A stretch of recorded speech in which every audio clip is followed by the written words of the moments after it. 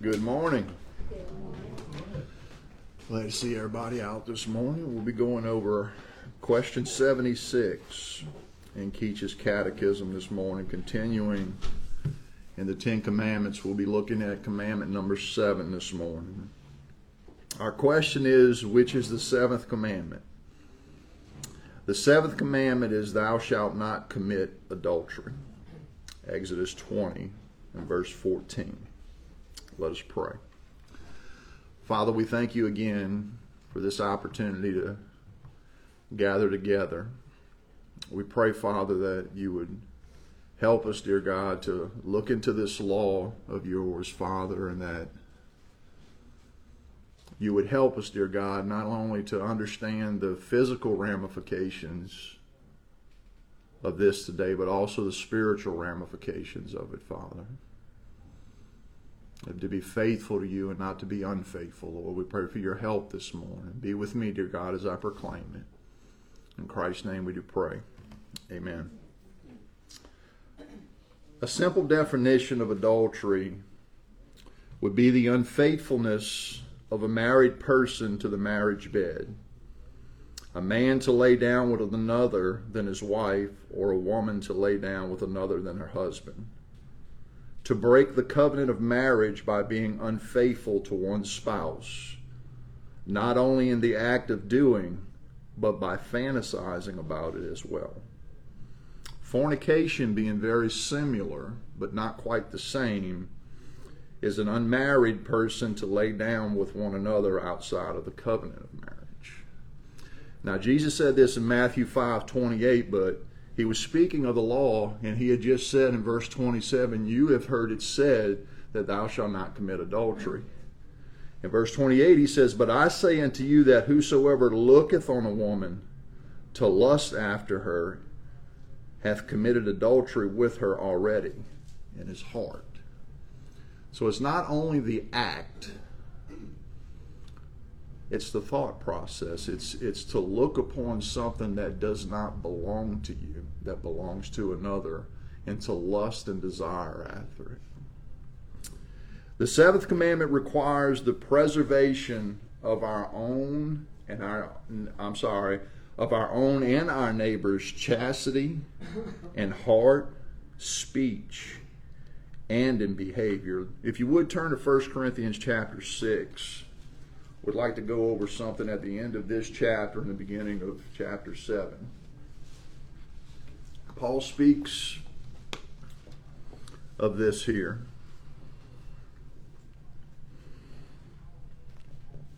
Chapter 6, starting in verse 15, we'll look at 15 through 20, and we'll see that not only is it a sin against God, but it's a sin against our own bodies.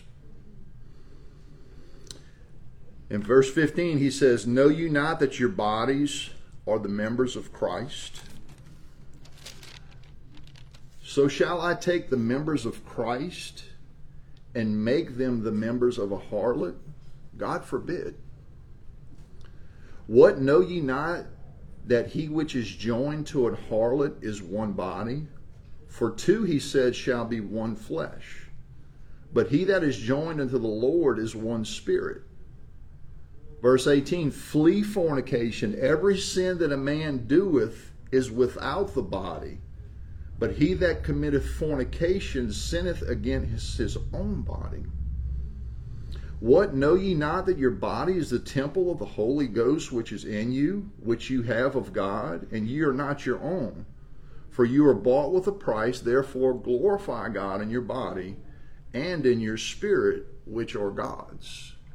He's speaking of two becoming one flesh here, and he's talking about the body being joined to Christ, that we're all one. So if we join our body, we're already joined to Christ as one. And if we join our body to a harlot, we're bringing Christ into that. God forbid, Paul says, in these things. Chapter 7, he speaks of husband and wife relationship here, about how we are to interact with one another, especially not defrauding one another and holding back from one another, causing us to look outside of the marriage bed. He says in verse 1 here, it says, now concerning the things where what you wrote unto me, it is good for a man not to touch a woman. Nevertheless, to avoid fornication, let every man have his own wife, and let every woman have her own husband. Let the husband render unto the wife due benevolence, and likewise also the wife unto the husband. The wife hath not power over her own body, but the husband. And likewise also the husband hath not power over his own body, but the wife. He's saying that we don't belong to ourselves. We are not the arbitrator of this is the way this is going to go in our relationship. No, we belong to one another. We do not belong to ourselves. In verse 5, he says this, defraud you not one the other, except it be with consent for a time, that you may give yourself to fasting and prayer and come together again, that Satan tempt you not for your incontinency. So we're not supposed to withhold what we're supposed to be giving to our spouses. We're not to defraud them, for the simple reason right here where Paul states that Satan will not tempt you to make you look outside of the bed of marriage. 1 Thessalonians chapter 4, I'd like you to turn there.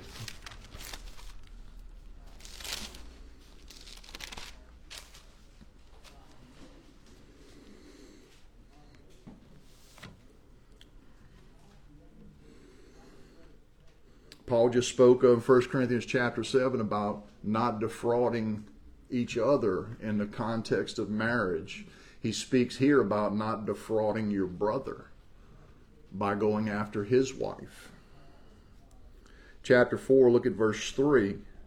He says, for this is the will of God, even your sanctification, that you should abstain from fornication, that every one of you should know how to possess his vessel in sanctification and honor, not in the lust of concupiscence, even as the Gentiles which know not God, that no man go beyond and defraud his brother in any matter, because that the Lord is the avenger of all such, as we have also forewarned you and testified.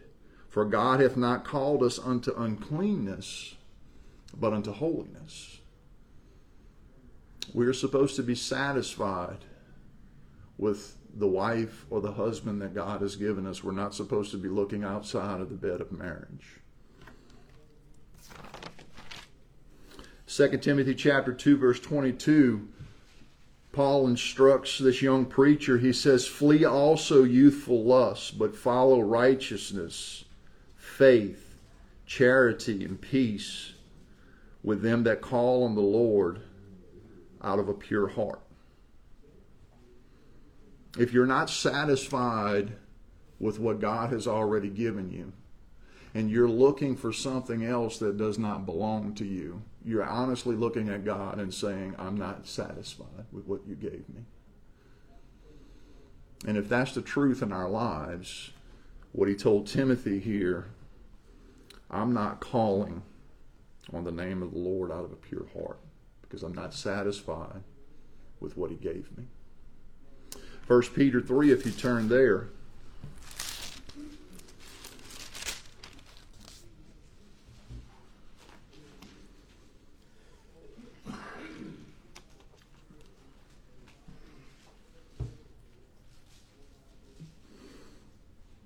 Peter gives a warning here not to cause others to stumble in the way that we appear or draw attention to ourselves. In verse 1, he says, this second epistle, beloved, I write unto you, in both which I stir you up in pure minds by way of remembrance, that ye be mindful of the words which were spoken by the holy prophets, of the commandments of the apostles, and I'm sorry, 1 Peter 3, I think it's 2nd. I'm in 2 Peter. My apologies. 1 Peter chapter 3, verse 1. Likewise, ye wives, be in subjection to your own husbands, that if any obey not the word, they also may without the word be won by the conversation of their wives. Conversation meaning not necessarily their speech, but the way they conduct themselves. Verse 2, while they behold your chaste conversation coupled with fear, whose adorning let it not be that of the outward adorning of the plaiting the hair and the wearing of gold or the putting on of apparel, but let it be the hidden man of the heart, and that which is not corruptible, even the ornament of a meek and quiet spirit, which in the sight of God is of a great price.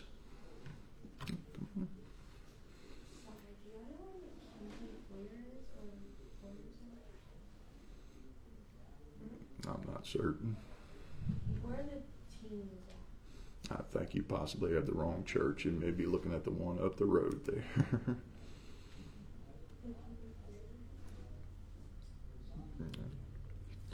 So basically what Paul is saying what Peter is saying right here, the woman needs to not dress in such a way to where she's trying to draw attention to herself, to this has been a controversial topic in the churches that I used to attend, the independent fundamental Baptist circles. It was so stringent upon dress code, but they missed the point of the heart of the matter.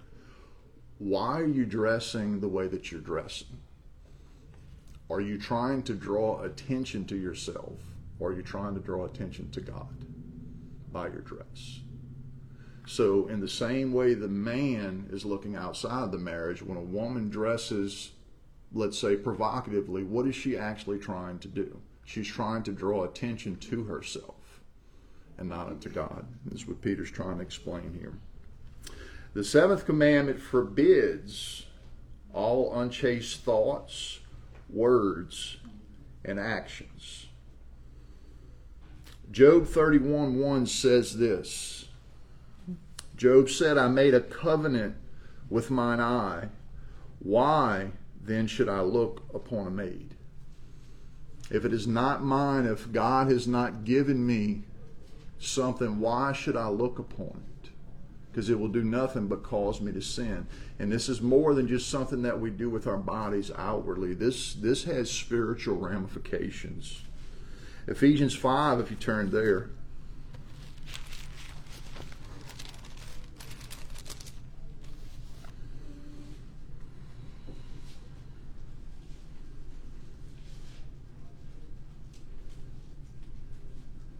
Job said there that he made a covenant with his eyes.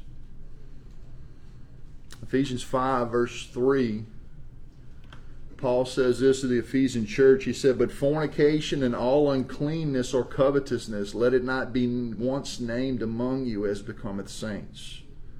Neither filthiness, nor foolish talking, nor jesting, which are not convenient, but rather giving of thanks. For this ye know, that no whoremonger, nor unclean person, nor covetous man who is an idolater hath any inheritance in the kingdom of Christ and of God. Let no man deceive you with vain words, for because of these things cometh the wrath of God upon the children of disobedience. Be not ye therefore partakers with them, for ye were sometimes darkness, but now you are light in the Lord, and walk as children of the Lord. I attended a church to where I seen in the leadership of this large church I went to that people were swapping wives. I sent my daughter to their school. This is darkness according to what the scripture says. They divorced, and then these got married, and these come together and all. It was, and I read the scripture, and I'm like, man, what is going on? He said in verse 8, for you were sometimes darkness, but now you are light in the Lord. Walk as children of the light. Look at Romans 13.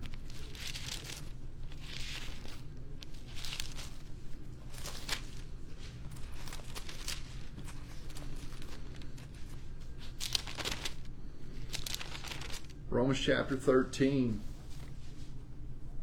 verses 12 through 14, Paul gives us great instruction here not to make any provision for the flesh. Verse 12, he said, the night is far spent, the day is at hand. Let us therefore cast off the works of darkness, and let us put on the armor of light. Let us walk honestly as in the day, not in the rioting and drunkenness, not in chambering and wantonness, not in strife and envy. Wantonness, wanting something that does not belong to you. Saying, God, I am not satisfied with the spouse that you have given me. Verse 14, but put you on the Lord Jesus Christ and make no provision for the flesh to fulfill the lust thereof. Romans chapter 1, while we're in the book of Romans.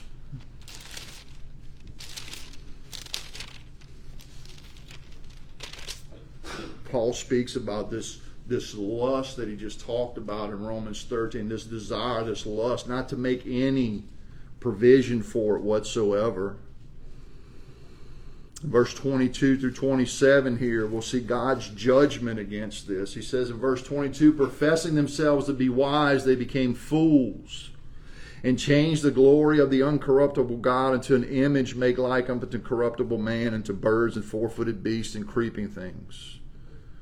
Wherefore God also gave them up to uncleanness through the lusts of their own hearts, to dishonor their own bodies between themselves. He's talking about sexual misconduct right there.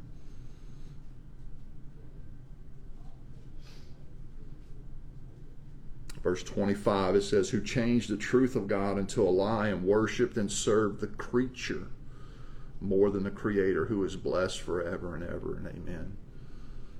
They looked at lust upon men and women, and they worshipped them instead of the Creator. They wanted the desires of their flesh. They wanted to expand. They wanted to be free to do whatever their heart so desired. Verse 24 says, wherefore God also gave them up to uncleanness through the lust of their own hearts, to dishonor their own bodies between themselves. Verse 26, after they had did these things, it says, for this cause God gave them up unto vile affections, for even their women did change the natural use into that which is against nature. And likewise also the men, leaving the natural use of the woman, burned in their lust one toward another, men with men working, which is unseemly, and receiving in themselves the due recompense of their error, which was meet, which was deserving. Sexual misconduct, adultery, fornication, we see it in our society today. We see the LGBT community marching with pride and half nakedness on TV in front of children, and everything just lewd darkness. And they demand that we accept them. The Word of God says, no, come out from among them and touch not the unclean thing. There's so many churches in our nation today that are affirming this behavior. That is not the way our God has designed it. It is adultery. It is fornication. It is not wholesome. It is not pure.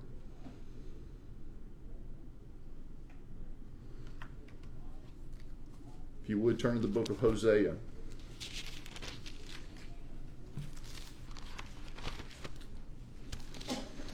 God speaks of this in a spiritual sense.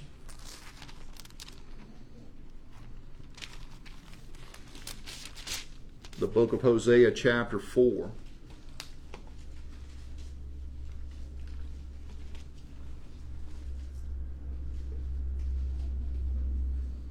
Hosea chapter 4, look at verse 6. Probably a familiar verse to you. It says, my people are destroyed for a lack of knowledge, because thou hast rejected knowledge. I, God, will also reject thee, that thou shalt be no priest to me, seeing thou hast forgotten the law of thy God, and I also will forget thy children. As they were increased, so sinned against me. Therefore will I change their glory into shame.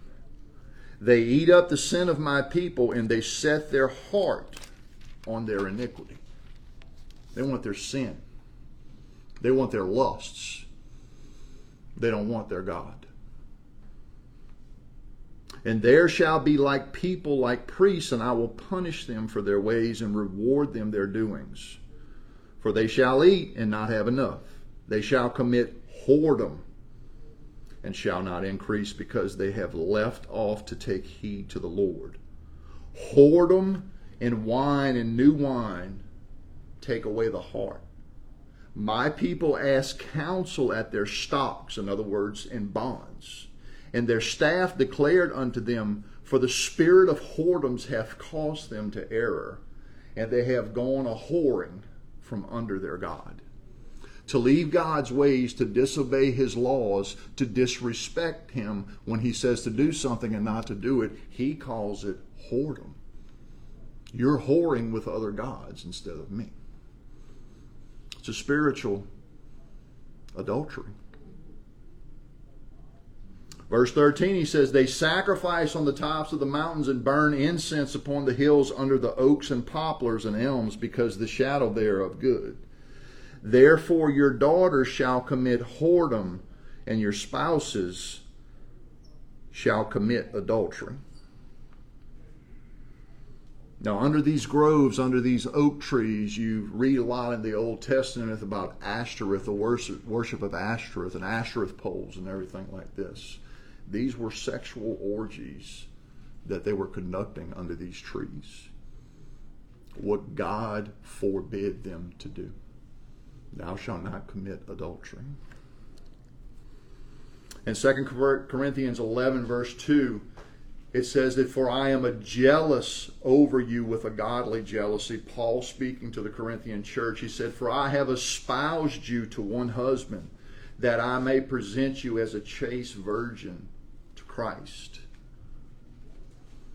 And he wasn't necessarily talking about sexual misconduct at this point. He was talking about going after other gods, not listening to the voice of Yahweh. Going off to listen to vain talk, vain preaching, lies that were not the truth of God's word, going into false doctrines and false religions. The Bible speaks of this as spiritual adultery. 1 Corinthians chapter 6, let's look back there.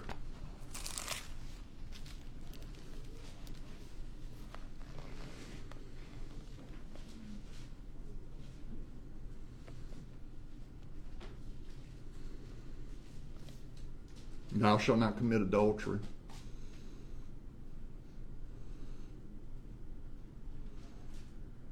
I would say for the most of us, we have not done this outwardly, physically, but none of us could say that we have not done it in our minds at some point in our lives. Paul says this, look at verse 9. He says, know ye not that the unrighteous shall not inherit the kingdom of God? Be not deceived, neither fornicators, nor idolaters, nor adulterers, nor effeminate, meaning homosexual, nor abusers of themselves with mankind, nor thieves, nor covetous, nor drunkards, nor revilers, nor extortioners shall inherit the kingdom of God. But praise be unto God. Look at verse 11. Did you fit in this list at one time in your life? I know I did. Jimmy posted this on Facebook this morning. And such were some of you. But you're washed, but you're sanctified, but you're justified in the name of our Lord Jesus and by the Spirit of our God. Let's close with one more verse. Look at 2 Timothy chapter 2 again.